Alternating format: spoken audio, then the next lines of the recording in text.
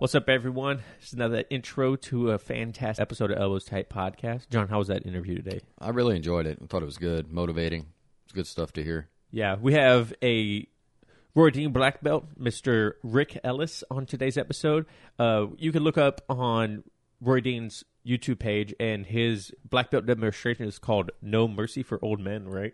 Yeah, it was a really good one. Yeah, he started jiu-jitsu a little bit later in life, kind of like a couple people in our class. He started at 41 years old, and he is now a black belt. And his journey through jiu-jitsu is a very interesting one, especially starting a little bit later in life. It definitely gives me hope that John can receive his black belt. I can assure you I'm not remotely worried about it.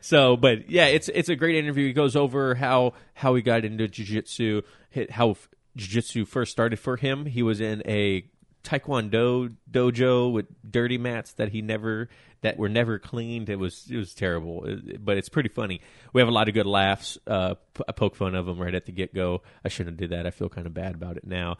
But other than that, it was a whole lot of fun. He's a very analytical thinker because he's a programmer and techie and whatnot. And you could honestly tell the way he answers the questions too is he thinks about things.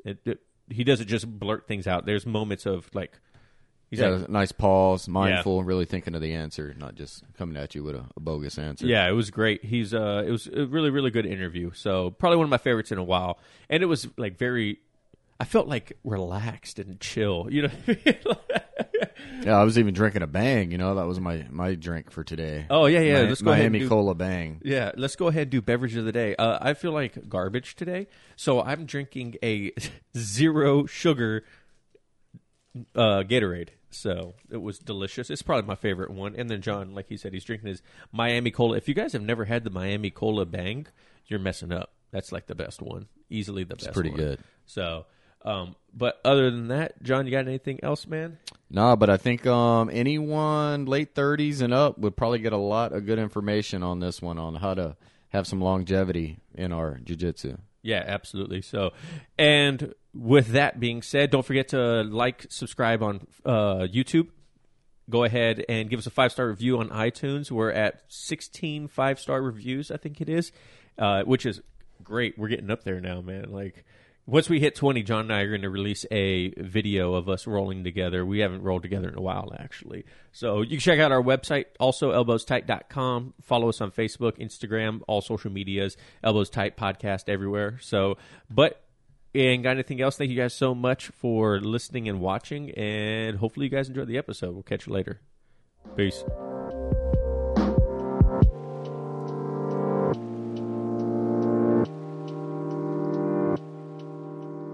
Welcome, everyone, to another episode of Elbows Tight Podcast. It's your host, Travis and John. John, how you doing today? I'm doing pretty good, man. How you doing? I've been better. We'll leave it at that. It's Saturday. My body's a little achy. I was going to go to open mat today, but I figured no one was going to be there because everyone's in a competition. But come to find out, in our text message group, a bunch of people were there. So now I feel like a piece of junk because I didn't go to open mat. And I really wanted to watch the competition. It's the first one we really had closed since COVID started. Yeah. That's open. I wish I could have watched it. Yeah, you should have competed. No, I'm good right now. Next time. So, and then today's guest, we have the amazing Mr. Rick Ellis. How you doing today, Rick? I'm doing fantastic, guys. I appreciate you having me on today. This will be really fun for me. Appreciate it, man. Thank you very much. So, without any further ado, let's go ahead and just jump straight into who you are. Can you tell the people at home who you are? I'm still trying to figure that out. So I don't know if I'll have a great answer for you. So I'm a black belt, jiu-jitsu black belt under Roy Dean. I was his 7th black belt, and I hold the distinction of being one of his very first students when he opened his academy in Oregon. I was living in Oregon at the time, in Bend, Oregon. I met him as a brown belt. He was up there teaching a small seminar, and we kind of hit it off, and he was talking about how he wanted to open an academy somewhere. And so me and a guy named Jimmy, we begged him to open it in Oregon, and he did. And so I became his first student. So on the jiu-jitsu side, that's who I am. I have a background in tech. I have been a programmer. I have been, I've always been in creative realms. I've been a programmer. I've been a graphic designer. I've been a musician. I've been an audio engineer. I've done a ton of things in life, but most recently, I run a jiu-jitsu academy, and I do some silly YouTube content. So that's who I am. Well, thank you very much. So one thing with your black belt demonstration is it was no mercy for old men because you're in your twilight years. Maybe I guess some people would say twilight. He's rough when it comes to this. He's rough. No, I'm just kidding. No, but so apparently my video light is not powerful enough to fill in the cracks. No, so how old were you when you started jiu-jitsu? I think I was 41, 41, 42. And I started training with a bunch of Taekwondo guys who knew nothing about grappling on a wrestling mat that literally never got cleaned. Oh. And I'm horrified now. I think back in time, and nobody cared in those days. So, but yeah, I think I was 41. I was way too late. You know, I call myself a late bloomer because I literally do everything late in life. And I don't know what that is. You know, sometimes I say, well, it's on the positive side, I am sort of willing to do, as Roy Dean says, he says, you follow your bliss, man. You're just always following your bliss. And that's kind of true. I just do what I feel like. I do what I enjoy doing. And it kind of doesn't matter how old you are. It kind of matters in a way to do jiu-jitsu because it gets harder every year. But yeah, I was way too old and I'm still at it. So. Now, John started about the same age. Yeah, right? I was a few months from turning 40 when I started. And, you know, it didn't feel too different the first couple of years, but now going into the third, I'm starting to feel it a little bit differently, especially when I'm rolling with the guys that are 20 years old and they seem to never get tired. But, you know. Yeah, I've done this long enough that now I'm starting to realize that every decade feels different. And, you know. Yeah. And I felt pretty good, you know, even leading up into my 50s, I felt pretty good. But just in the last year or two, like, I mean, stuff just hurts, man. Stuff just hurts in a way that it didn't hurt before. And, you know, recovery becomes a problem. You have to pay a little more attention to not matching the intensity of those guys that are bringing it really hard. And, you know, you got to put that ego away and say, you know what, I got to train tomorrow. I'm just going to go light and stick to that because it really gets harder and harder if you're not careful managing your output, managing your recovery, your sleep, your nutrition, all that stuff really matters way more as you get older. But it's possible, you know, it's possible to be an old geezer and still do it. So I'm living proof. Yeah. So what drew you to jiu-jitsu then? You know, like most of us, UFC 1. Ah. A friend of mine, I missed that first event. I was actually living in Cancun in 1993. I was playing in a rock band at the time, and that's another crazy story. But I came back to the States in 93. I spent 3 years down there playing in bands. And so my friend said, hey, man, you got to check out this thing called Ultimate Fighting Championship. And he described it, and I thought, oh, that sounds really cool. And I think I want to say I went to the library, or I went to remember you could go to a Blockbuster Video back in the day and all that. Some of you younger guys out there probably have no idea what that is, but you used to actually have to rent a videotape and then bring it home and put it in a VHS machine. Hard to believe. But somewhere I got a hold of UFC 1 and I just was mesmerized, right? That this guy, Hoist Gracie, who was about my size, about, 6'1", about the same weight, same body type, that he was able to defeat everybody. And I said, I got to learn this. But of course, in 1993, where do you go to learn jiu-jitsu? There was the Torrance Academy. The Machados out in San Fernando Valley had an academy. And I mean, that was kind of it. But neither of those places were options for me. I was living in Florida at the time, and then we ended up moving back to California. But eventually I circled back. I did some Japanese jiu-jitsu for a few years as kind of a stopgap until I was able to start learning jiu-jitsu, Brazilian jiu-jitsu. But yeah, UFC 1, Hoist Gracie. Did you get addicted to it even though your start of your jiu-jitsu journey was a little bit funky with the taekwondo and dirty mats? Did you still instantly get hooked on it when you first started? Yeah, absolutely. I had been a programmer. I had been an audio engineer, and I was not an athlete. I was someone who sat and stared at a computer screen, or sat behind a mixing board, or I did sedentary things. And so this was really the first real athletic thing I had done in my life. And I truly remember that first day on the mat. I walked in there. I knew I wanted to do this. I had become a fan of UFC, and I really knew that I was going to do this. But I was not prepared for the physical intensity of it. And I remember I bumped fists with some guy. There was no instruction in that environment. It was just guys would show up and beat on each other with horrible technique. So I remember I bumped fists with this guy who was bigger than me, stronger than me, more athletic than me. He looks at me, he goes, "Hey, do you want to roll?" And I'm like, "Yeah, okay, okay." And you bump fists, and he literally just crushed me, just destroyed me. Probably literally within 3 minutes, I was ready to puke. After that roll, I walked to the bathroom. I go into the stall, and I'm looking at the toilet. No joke. I was just staring at the toilet, and I'm like, okay, hold it in, Rick, because I thought I was going to puke. But I was hooked. I could feel that there was something powerful about this art. And then, a few months later, when I started training officially under Roy Dean, something happened in that, when you're part of a new academy, there's a real energy there. And it felt like I was part of something very, very special. And then there was no choice about continuing. It was like, okay, listen, I have 6 months experience with some bad Taekwondo guys, but I'm the senior student at this gym. And so there's sort of this ego that kind of compels you to keep training and keep getting better because you want to stay ahead of the pack. So yeah, there was never any question. I just knew that it was something I wanted to do. And the deeper I got, the more I got addicted to it. That's super interesting that you mentioned the starting with a new academy, because that is our story also. Cody, our brown belt, he started the school, and the most senior person in there at the time was a one-stripe white belt who was coming from another school and just looking for somewhere to train again. And he was so much better than us. Yeah, it was crazy. It's like Mr. the mats. Yeah, Mr. Roy Dean talks about it. He's like, it's not that people, when the more experience you get, it's not that it's not like a superpower. People just understand more, right, where things are going to go and how you're going to react. And rolling with someone that had maybe 6 months of experience when we first started was such a game changer. I was like, holy crap, man. But I think a lot of our game, and I'm sure you can attest to this too, when you come together, grow up together with a large group of people in jiu-jitsu, you all kind of just level each other up more and more and more. And I give a lot of my background and my success in jiu-jitsu, what little I have, because of that. It's a very unique experience, and it's cool knowing that you had it. John, what was it like for you?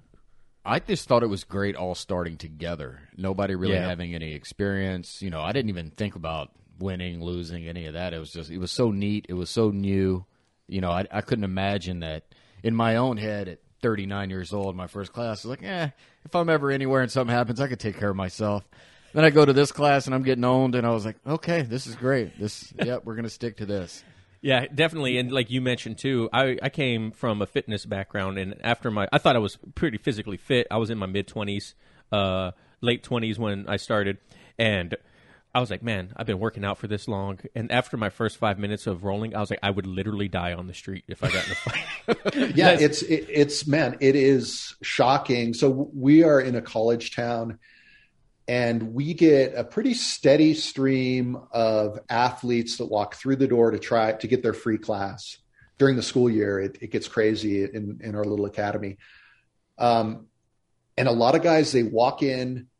These guys are objectively good athletes. They're guys that have probably been good at everything physical they've ever done their entire life. They've got a chest, they've got big biceps, and they get tooled.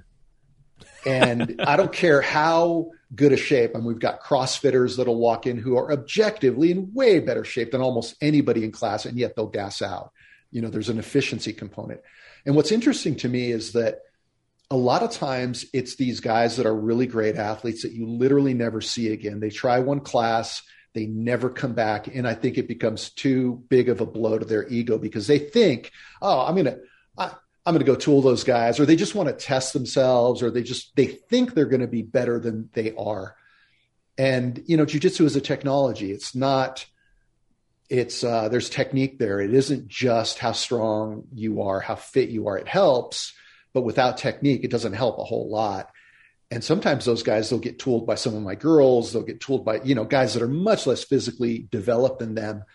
and their ego can't handle it. Whereas sometimes it's the nerdy guys that are not in shape that walk in that really get it right off the bat. They think, okay, this is a superpower. If I can learn this, this is really going to help me. So yeah, it's really interesting, that dynamic, that sometimes those fit guys, it's just too destructive to the ego. Yeah, absolutely. So do you think, because would you say you kind of have an analytical mind, being a programmer and whatnot? Yeah. Would you say that probably sparked your interest even more, because jiu-jitsu is such a kind of a chess game? People say chess a lot, and right? So there's very minute things that can change the outcome of a roll. Would you say that kind of like grabbed your interest also? Yeah, very, very, very much. I think if you have an analytical mind, if you are someone that can maybe see in 3 dimensions, right? If you're someone that might become an architect or a designer or an engineer, someone that can sort of see things in 3 dimensions, someone who is able to make connections easily, anything sort of analytical, I think that jiu-jitsu can be a very, very interesting art, because it is a perfect convergence of the physical and the mental.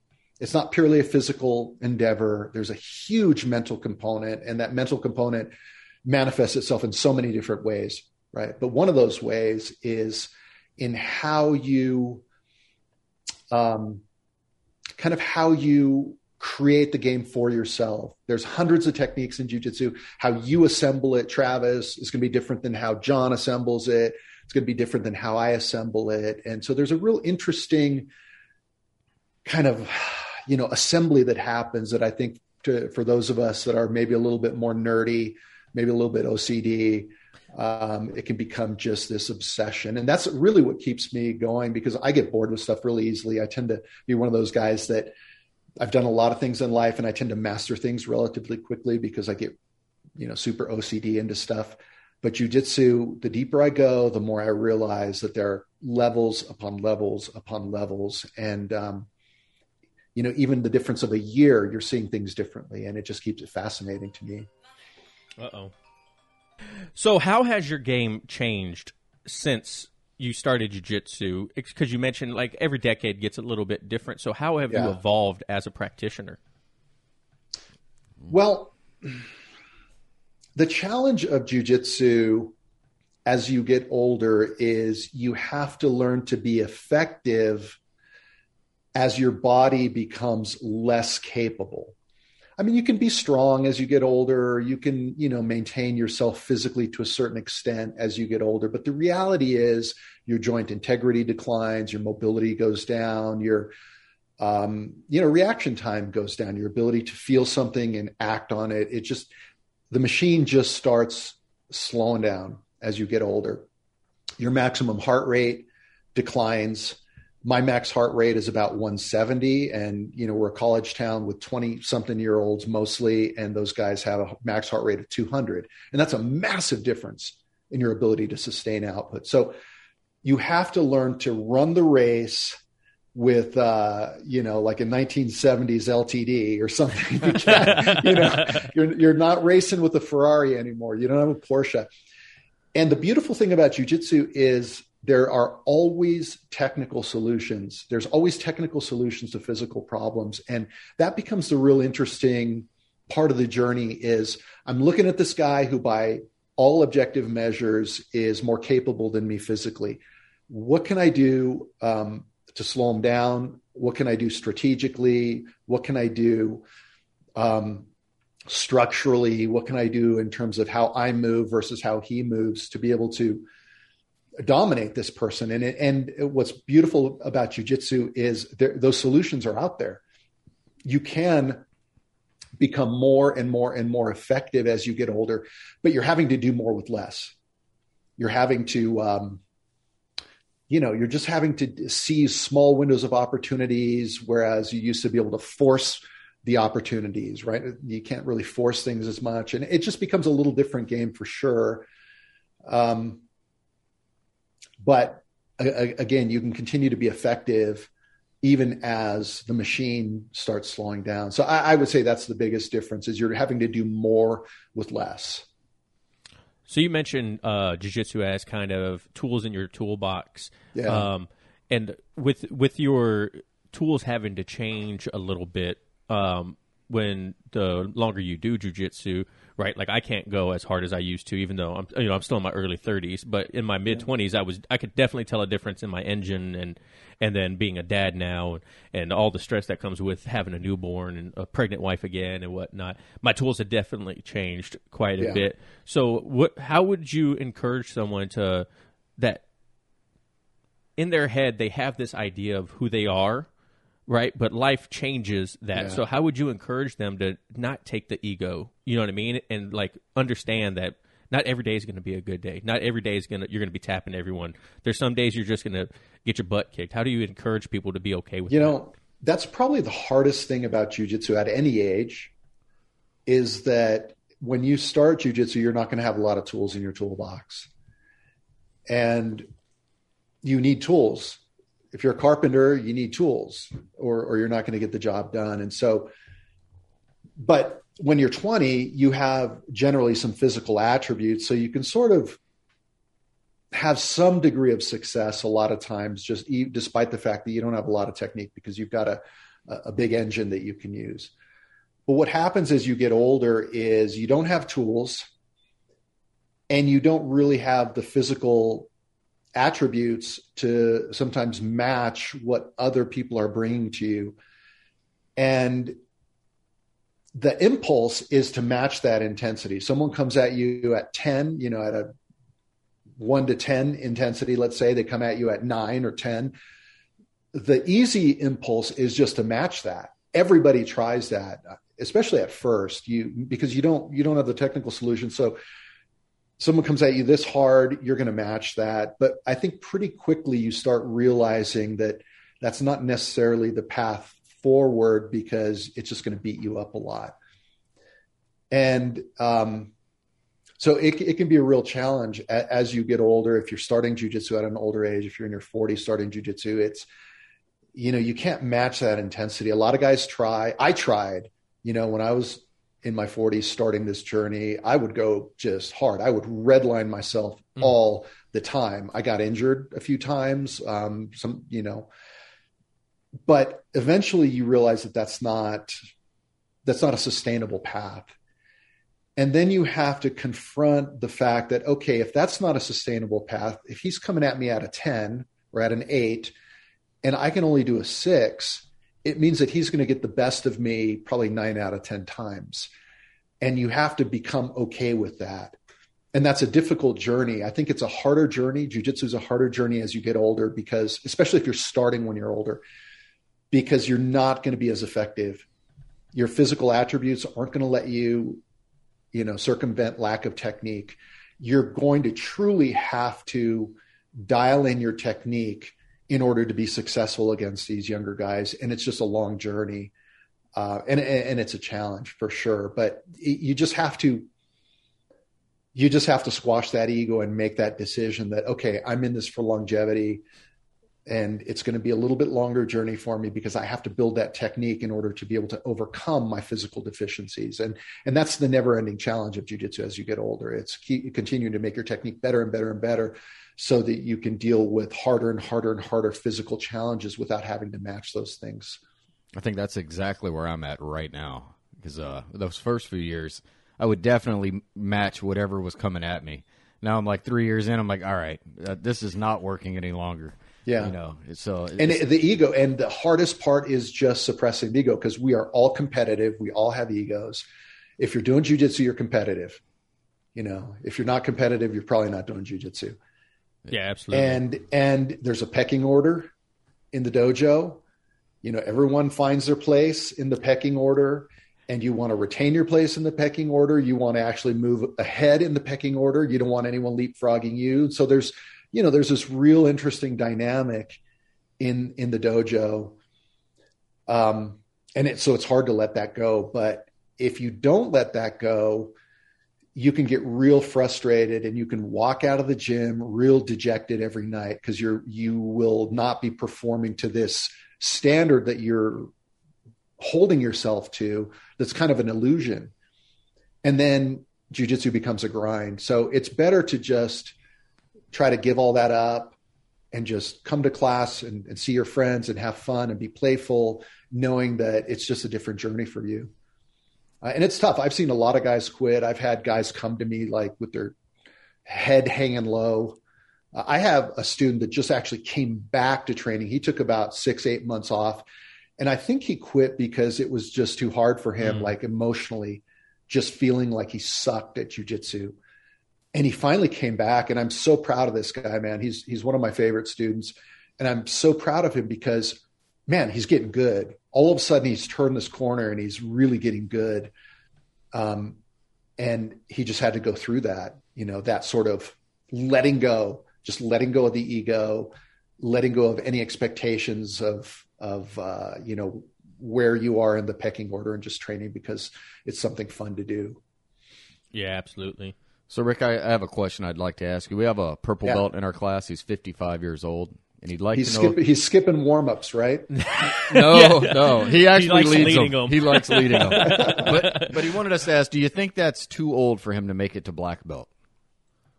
No, it's not too old. No, it's never too old, right? It's never too old. With some caveats. I mean, it assumes that your body's working reasonably well. It assumes that you can perform physically to a reasonable level. I mean, if you're completely broken down at age 55, then you might not. But if you are taking care of your body, maybe you're doing some yoga, maybe you're working on your mobility, maybe you're keeping your strength to a reasonable level. You don't have to be immensely strong, but you have to be strong enough. And, if everything is working reasonably well now, then you can certainly get to black belt. I've known 70-year-olds get to black belt. And, oh, wow. And they're not moving real fast, but their body is still in relatively okay shape. I mean, that's, I think, the X factor. If your body's completely broken down from doing sports your whole life and your knees don't work and your hip is, just not working, then maybe not. But if you're reasonably healthy, I think it's, you can do it at just about any age. I'm not going to lie. His name is Billy, and he's jacked for 55 years old, has incredible flexibility, and an engine that just doesn't stop. When he leads warm-ups, we're like, great. I'm good. I'm done for the day. I was like, can I be a purple belt real quick? I got to get out of this class. I ain't trying to do this. So, I mean, guys like that inspire me, honestly. And, I get lazy in the winter months, and I don't like right now I'm lifting weights because it's the summer months. I go through this pattern where I try to get a little more jacked in the summer months, and then I get real lazy in the winter months. And I'm trying to, I swear, this year I said, I got to stop the madness. I have to stop. And you know what really did it is I went to California and I trained with Vlad Kulikov a couple of weeks ago. And he's 46. And he would walk into the dojo, walk up to the pull-up bar and start knocking out muscle-ups.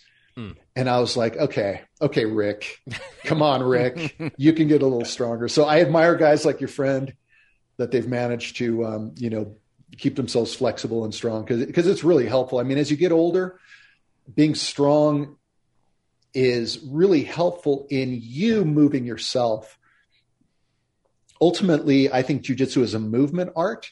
And ultimately, the goal is to move ourselves more than moving our opponents or blocking or stopping our opponents. It's about moving ourselves. And if you're stronger and mobile and more flexible as you get older, it means you can be more efficient as you move yourself. So maybe you need to connect me with your friend there because keep me motivated in the winter months. Yeah, absolutely. He definitely keeps us motivated. Yeah. I mean, for sure. I mean, I look to him and I'm like, all right, he's still doing it. I got no excuses. No excuse. Yeah, he'll do a CrossFit class. Finish the class, come over, and I hate guys like that. I tried it. You know what? Never mind. I hate that guy. Billy, if you're listening to this, I'm sorry. I thought you and Rick were going to be friends, but so Rick, I thought so too a minute ago. Are you a big yoga practitioner?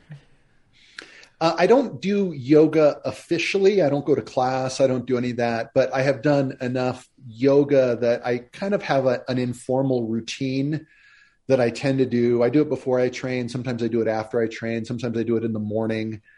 Downward dog, up dog, some of the basic poses.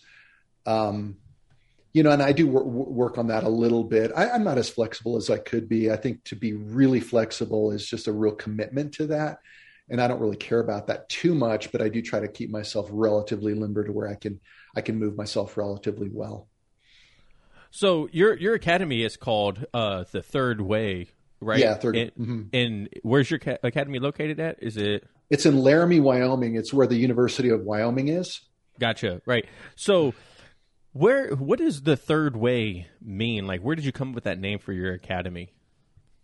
So that's an interesting story. So some of this goes back to some conversations that I've had with Roy Dean. I mean, he and I became close friends, and we've had, a million conversations about all aspects of jiu-jitsu and the arts. And so basically if you think about some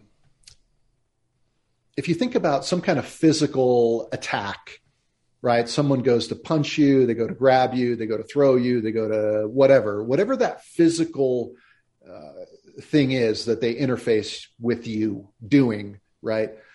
It's at its most fundamental level, it's just the kinetic transfer of energy, right? And I don't mean that in a hippie way. I mean, it's literally they are transferring energy to you. If they push you, there's force, there's vector to that. If they're trying to throw you, there's a rotational energy. If they're trying to punch you, there's force and a direction there. So it's a transfer of energy.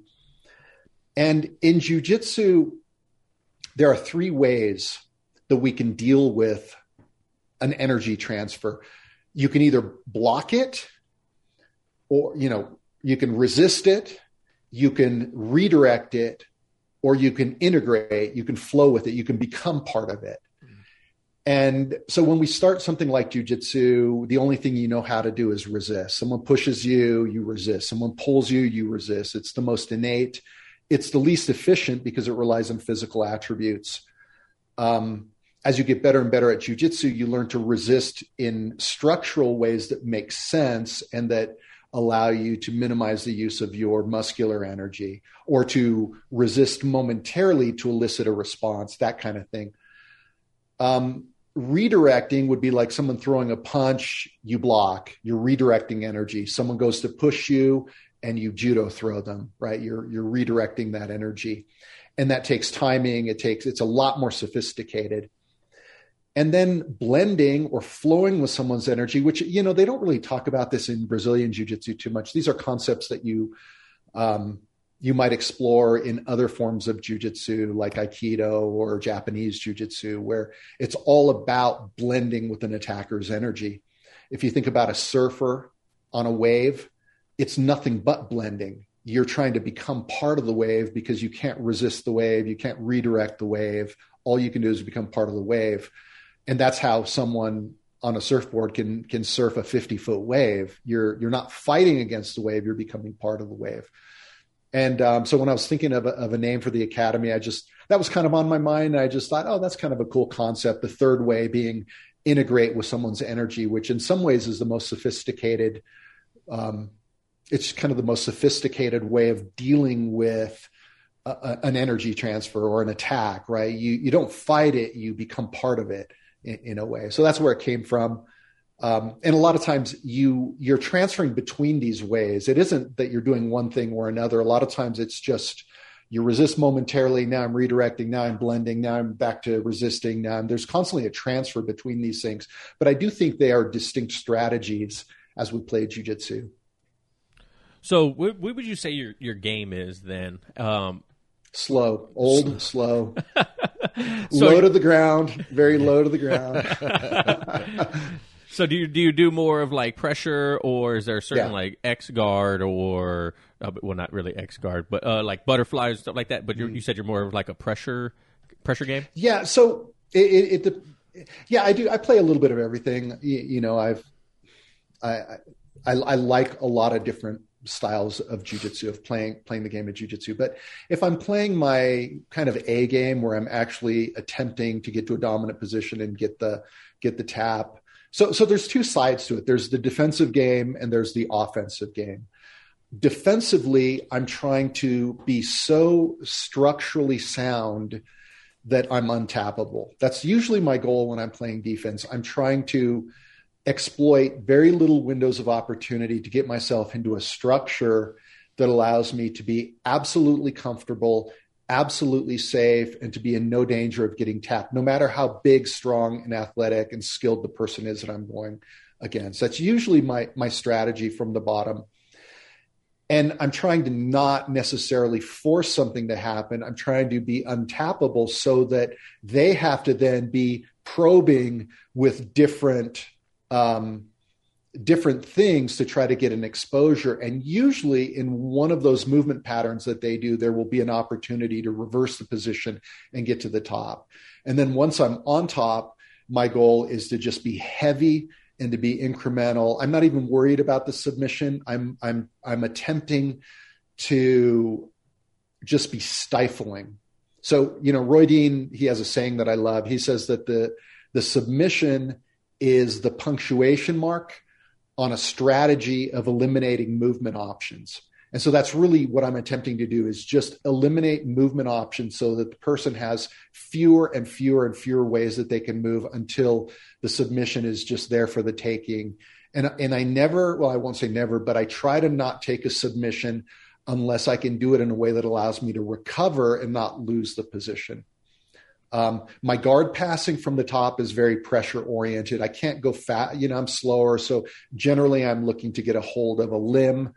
I kind of don't care where that entry point is, but I generally attempt to get a hold of something. And then once I get a hold of that thing, it becomes my thing. And then I can ladder myself. I can increment myself to that next point of connection. Usually the connection points are the joints, ankles, knees, hips, shoulders, elbows, wrists. There are major joints, which would be the hips and the shoulder line, and then the minor points of control. So I'm always thinking in terms of control points. And so I try to get a hold of a joint, even if it's a minor position and then a minor control point. I control that. And now I can ladder myself till I can get hip control. I'm big on hip control. When I trained with Mike Palladino a couple of weeks ago, he's this young, strong, athletic competitor, phenomenal game, and he's immensely athletically gifted. And when I watch him roll, I see a lot of the elements of my game. He is very, very big on hip control. And a lot of guys aren't. They're in a hurry to get to shoulder control, to get to side control or something there.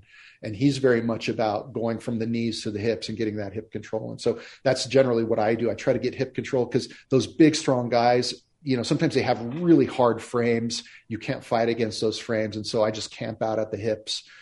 And then I wait for that moment where I can slide myself up to that next position, which would be the shoulder line. So I'm trying to just be real incremental in my game. And it's a game that doesn't really require athleticism. I'm always breathing much less hard than the guys that I go against. I have, I'm very conscious of where my RPMs need to stay in order for me to be able to roll for an hour straight if I needed to. But that's my game. I'm not always successful at it. If I'm going against someone who's athletic and really skilled, sometimes the strategy has to change a little bit. But that's generally how I approach it. John, what's your game that everyone makes fun of you for? Oh, man, I used to use a lot of wrist locks. It was the only way I could slow them down when they were coming, 100 miles an hour. So if I threw a wrist lock, it seemed to make everyone slow down. And it was effective for me. But I did get a lot of jokes for it, but it was effective. I love wrist locks. Sometimes the wrist locks, they can be distractions. Yep. Sometimes you just need to be able to take someone's mind off of what it is they're doing. And you can play with their balance. You can go for a wrist lock. You can do something which, you're not even fully committed to it. You're just doing it because you need to prompt something. I just do it a lot to slow them down, just to slow them down. And sometimes, though, let's say you've slapped a triangle on someone, and there's those guys. I've got this kid in class who I can't tap him with a triangle. My squeeze is good. I can tap anybody in that room. There's something about this guy's neck. He's just untappable with a triangle. And so I've got his arm sitting there. Why not go for a wrist lock, right? It's a captive audience. So yeah, wrist locks can be really useful, even though they're dirty and nasty. That's what I hear. Our professor called them prison rules when John first rolled with him.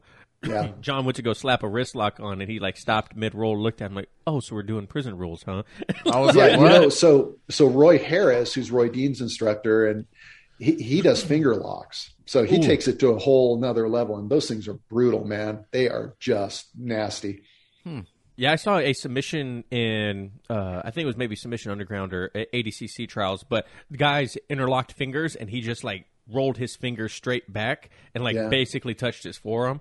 And then he's like mad afterwards. He's like, "Well, you tapped. Like, what do you expect, man? Like, it's a submission, right?" One of the guys we interviewed is Malachi Friedman, and he talks about shit jitsu, which is like anything. If you get a tap, it's jujitsu. Like he's like, it doesn't matter what it is. It's like if it works, it works. You know what I mean? Have you ever been in a situation where you're like, I don't really know if that was a thing, but it worked? Yeah. So the distinction I draw is between being a dick or not. And I think every submission can work. So the things that I don't like would be like you're grinding your elbows into the thighs, or you're grinding your knuckles into the rib cage, or stuff like that, which is not really jujitsu. I mean, that's not a submission. That's not, or really, the forearm against the trachea, or where you're just being kind of mean. You're being a little abusive with your training partners, right? I'm not into any of that stuff. I don't like that style. But if it's a legit submission, if it's a joint lock, and it could be a pinky lock, if it's a joint lock and you're not just ripping at stuff, you're not trying to injure someone, you're doing it with progressive resistance, taking the arm with progressive resistance, then it's legit, in my opinion. If it's a real choke, it's a blood choke, it's not a crank, it's legit. I don't care how you got it. If it's a choke, it's a choke.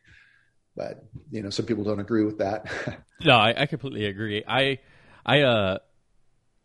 I've definitely, when I first started jiu-jitsu, I would get submissions that I didn't even know what it was. You know what I mean? It's like, wait, was that a thing? And they're like, well, and also one thing that would happen is I would always, after getting a submission when we first started, I'd be like, did I do that right? Like, was it a neck crank, or was it like, did I jerk too hard on it or something like that? Because that's like a real concern, especially with new white belts, is like, you get that spazzy white belt we talk about. And that's the real danger. We talked about older athletes, the neck, those cranks, I've got some neck problems. I've got some low back problems. I've got some, and that's the only real danger, I think, getting stacked, or, there are certain things that can be a little bit dangerous. You go for an anaconda and you really turn into them aggressively, and you kind of get that crank going on. I mean, those things, I think, for the older athletes, you got to avoid that stuff. Tap quick, tap real fast with that stuff. Don't gut it out because there's some ego there. Just be like,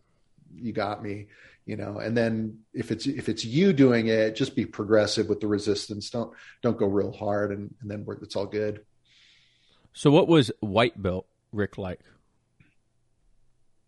What was white belt like that?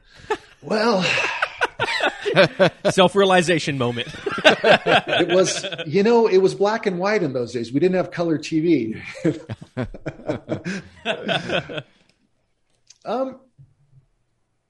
It's interesting because when I started jiu-jitsu, I was part of this little group of guys that we became kind of the senior students at the academy, even though we were all white belts. So, John Danaher talks about there's the sensei, which is the instructor, the teacher.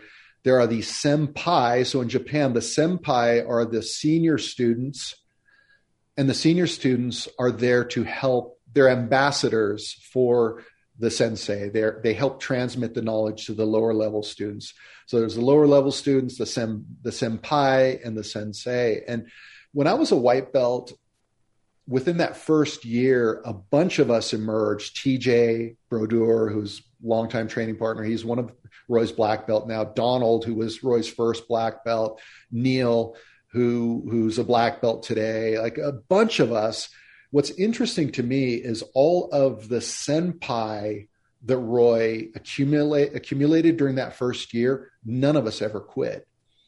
And so sometimes I wonder whether there is something special about being a senior student, or being even though we're white belts, I mean, it's kind of ludicrous to think but you were the senior white belt with that one stripe, right? That's right.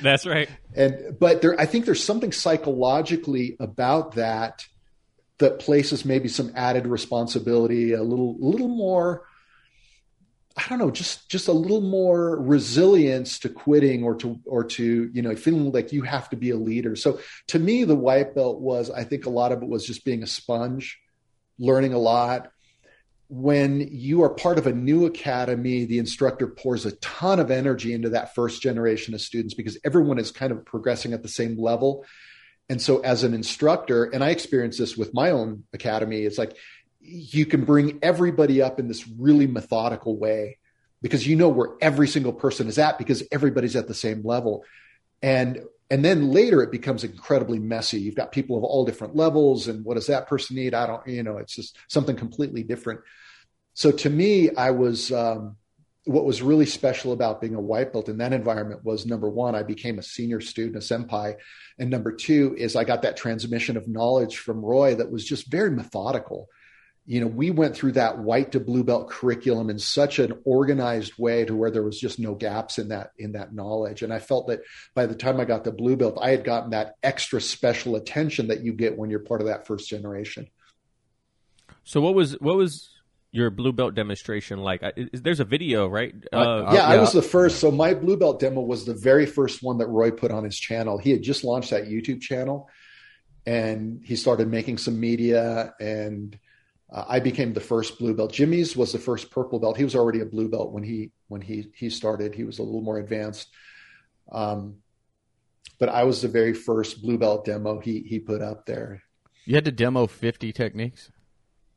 Yeah, I think Roy it was like 40 some. I make my students do 50. I rounded it out to 50. I added some back stuff, some back escapes and some things that Roy didn't have in his demonstration criteria back in the day. I don't know if he's changed that at all these days, but yeah, it's close to 50 techniques, and it's categories of techniques. He doesn't give you exact techniques to do, but you have to select them from the fundamental curriculum. And so it's like, 4 side mount escapes, 4 mount escapes, 4 guard passes, 4 arm locks from mount, 4 arm locks from guard, 4 chokes from mount, 4 chokes from guard. Like, it's stuff like that. Leg locks, guard passes, throws, takedowns, all the real fundamental bread and butter stuff, sweeps.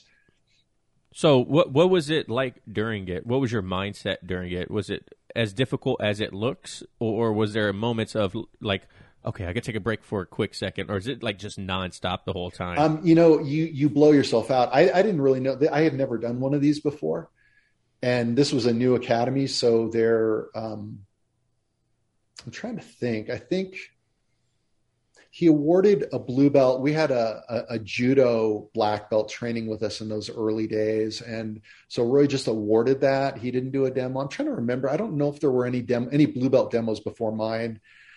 There was a purple belt demo that Jimmy did, and that might have been about it. So I didn't have any point of reference really as to how hard it was. And you always imagine it's always way harder than you think it is.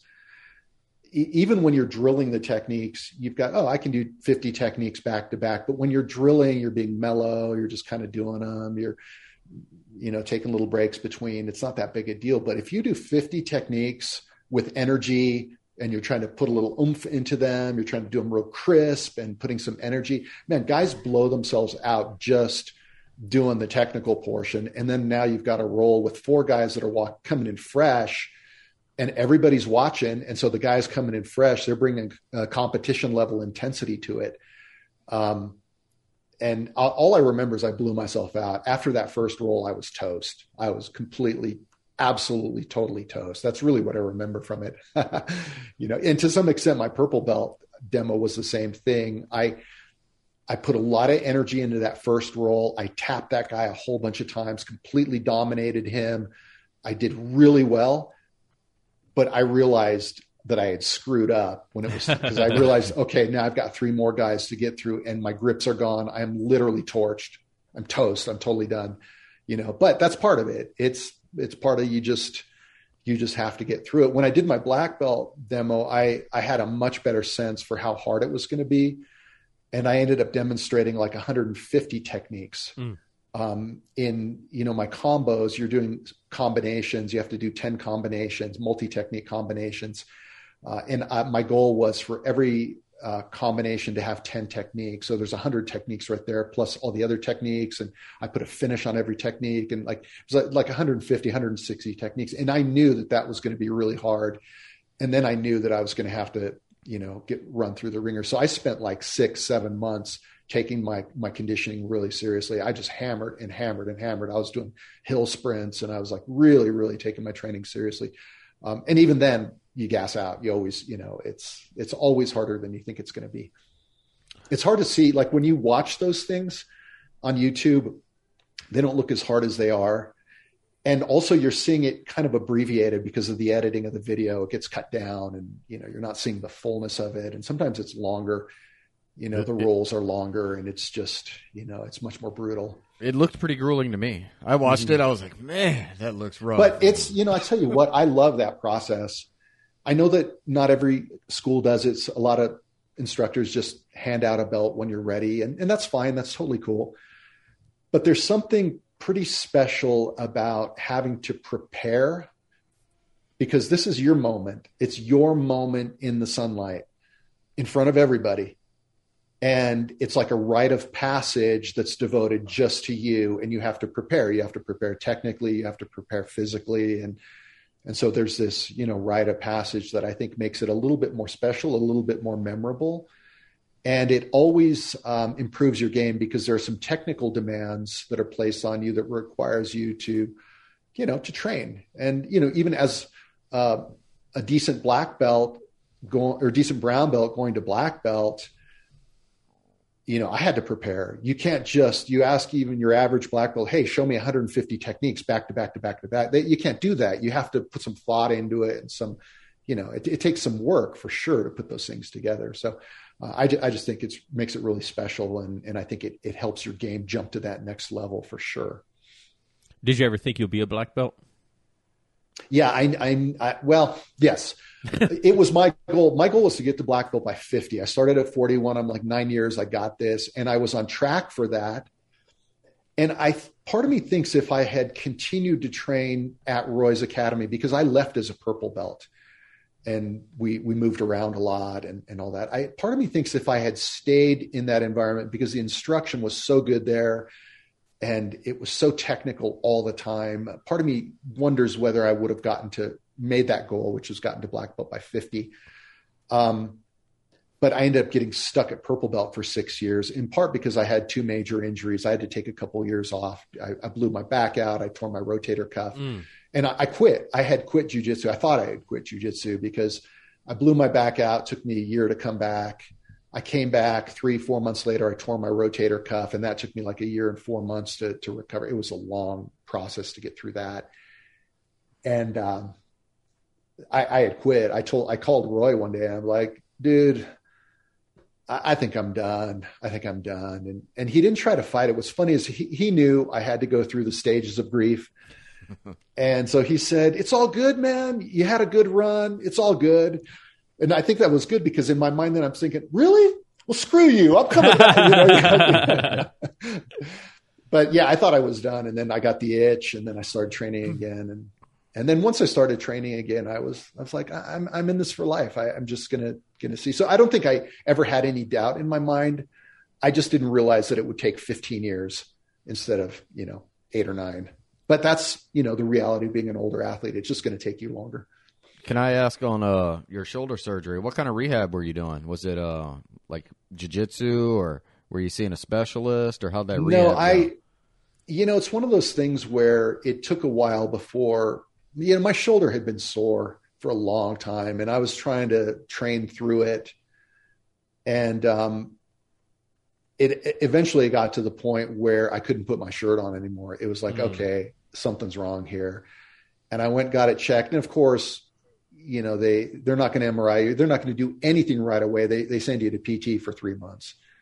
And so, it's just a waste of time. I knew my shoulder was really messed up. PT did nothing but make it worse. And then finally the MRI, okay, yep, it's torn. We can fix it. And man, it was just painful. I don't know what it is about shoulders, but that was just, I remember when I started PT after surgery, I would literally cry. They're manipulating my arm, and I've got tears rolling down my face because it just hurts so bad. And that range of motion is real limited, and they're trying to stretch it out and get that range of motion going again. And that just took a long time. I was cleared to train again after about a year, but I wasn't pain-free until about a year and 4 months. And some of that's, you get older, it's just stuff takes longer to heal. it was just, yeah. And I tore my other shoulder. I've got a permanently torn labrum in my shoulder. And this was the one I went to the doctor, and he knows I'm a jiu-jitsu instructor. He knows it's going to be hard for me to take time off. And he said, look, there are guys that they literally live with a torn labrum. Their body kind of adapts. It sort of reconfigures itself internally to compensate for that tear. Let's just see how it goes. And I got some cortisone shots for about a year, and shoulder actually feels okay. There's some little planes of motion that, some ranges of motion that are a little weird. But I think it's a permanently torn shoulder, and I'm just not going to do anything about it. But we shall see. I've already had my right shoulder rebuilt, but that was before jiu-jitsu. I'm about to get the left done in a month. And I was like, maybe I can come back in 3 or 4 months. We'll see. Interesting. He's basically a cyborg. Yeah, it's, everyone's different, and it sort of depends what you're having done. If it's just you've got bone spurs and stuff, they have to, shave off of there. I mean, certain things you can come back pretty quickly from. Repairing tears, sometimes those take a while to get that strength back.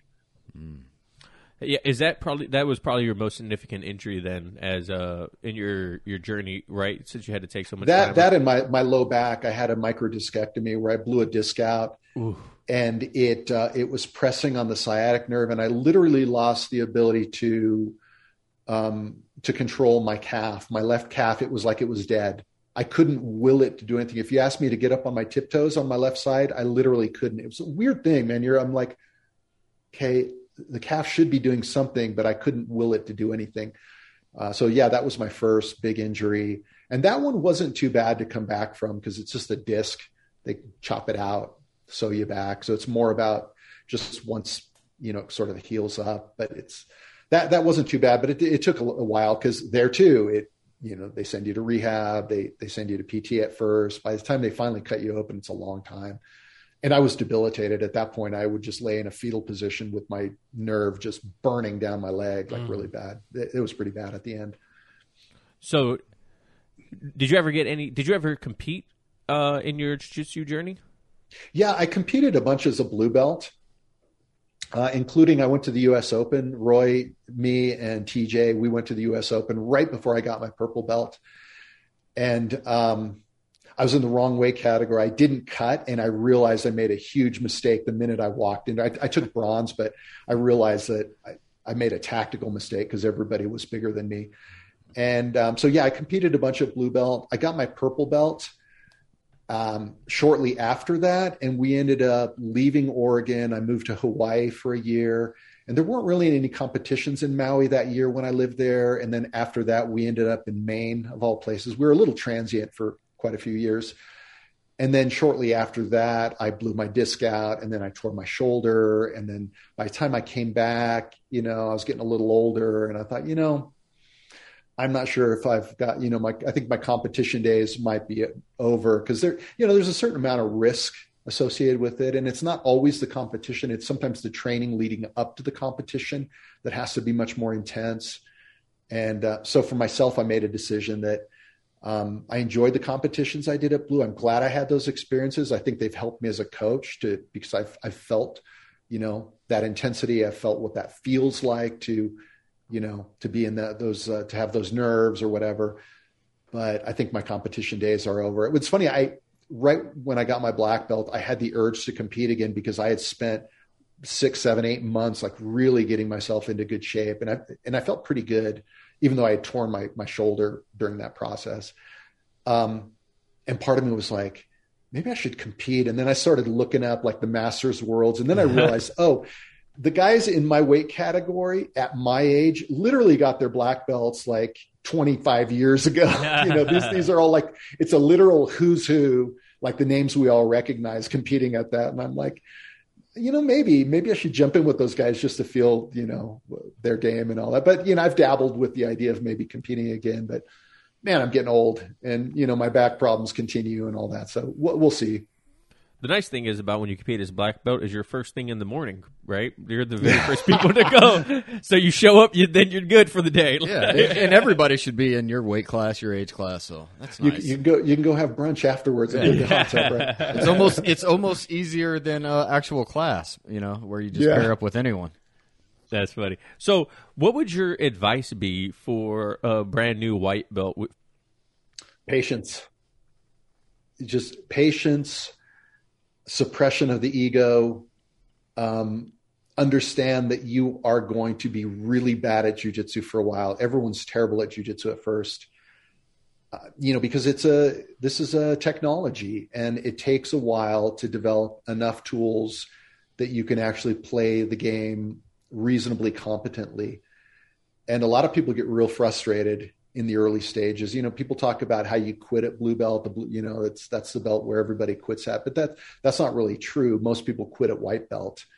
And then, a lot of people quit at blue belt, and that's kind of for different reasons, I think. But I think the people that quit at white belt, it's a hard journey. This might be the most difficult thing you've ever done, because it's not just a physical challenge. There's a huge mental component to it. And it's hard. It's unlike anything. It's a very unique experience, but it's transformative. If you can stick with it, if you can just don't get too high when you do well, don't get too low when you don't do well, just middle path. Eventually, once you start getting good, it becomes more and more fun and more rewarding. It gets progressively more fun as you develop skill, because then you're playing it more like a game. So I tell all my new white belts to walk in, I'm like, listen, you're going to suck at first. This is normal. Don't feel like it's you uniquely sucking, because everybody sucks. Even good athletes suck. And you just have to embrace it, understand that this is a rite of passage, and you'll get there. You just have to be willing to do the hard work. And it's extremely rewarding once you're able to make some of those epiphanies and have some of those successes, and then begin getting the tap, begin learning how to get out from bad positions. And it can be an incredibly rewarding. It can be a transformative experience. It can change people's lives. I've seen many lives change through jiu-jitsu. So, John, you got anything else?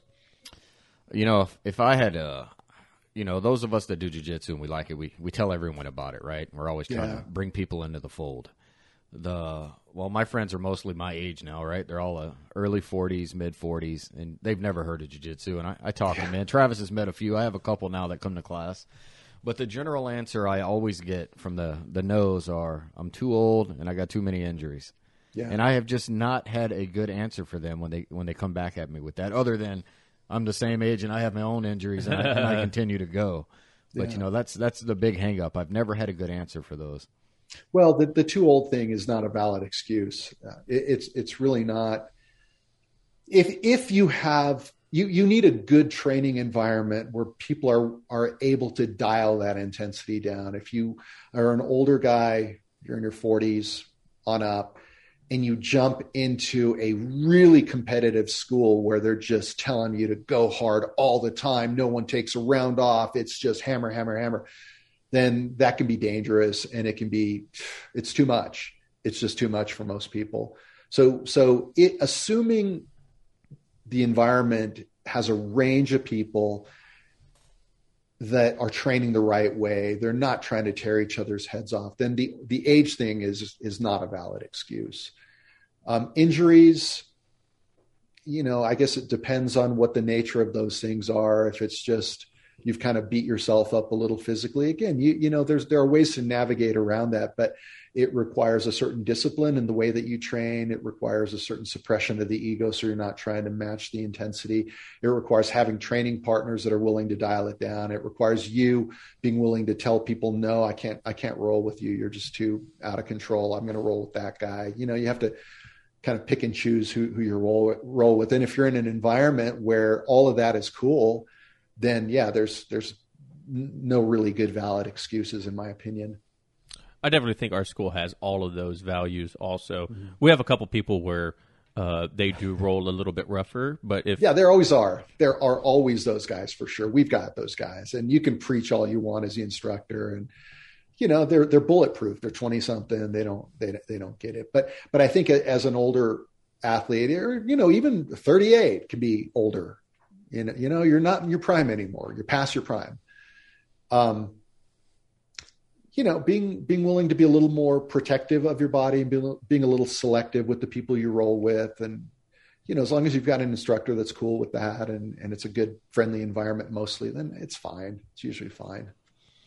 Yeah, our friend Billy, I feel like sometimes he's like, Billy, just don't roll with that person, man. Just don't roll with them. Like, listen, don't believe me. You know, it's like, because Billy, being a little bit older gentleman too, it's like he can't be prone to injuries. I've seen him a couple times get hurt in class, and after every time, I'm like, I'm so sorry, man.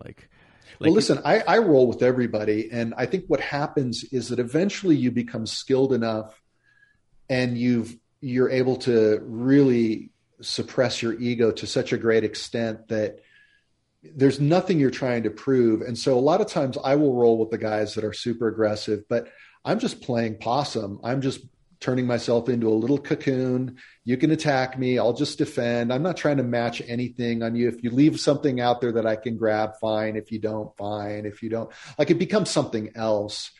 And, your friend Billy, maybe that's when you're purple belt, you're skilled. You're definitely a skilled person for sure in jiu-jitsu, but sometimes you're not, you need to go just a little farther so that you can really dial back the intensity and still be able to be in the game with those guys that are very, very aggressive and keep yourself safe and still be effective, even though you're playing a very, primarily a safe game,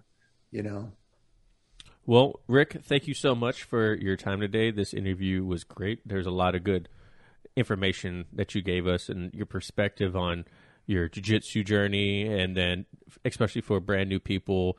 And just it's been great, man. Thank you very much for your time today. John, you got anything else? I appreciate it. It was motivating. I like it. Yeah, I appreciate talking to you guys. I know Roy appeared on your podcast, and you guys seem like really great guys, and you're doing a good thing for the community and for jiu-jitsu as a whole. So I applaud what you're doing, and it was really nice to meet you guys. And this was real enjoyable from my perspective. Hey, I greatly appreciate it, Rick. Thank you for the very nice words. So thank you guys so much for listening at home. We don't have anything else, John? I do not. Thank you. All right. And remember, guys, no oil checks here. Os.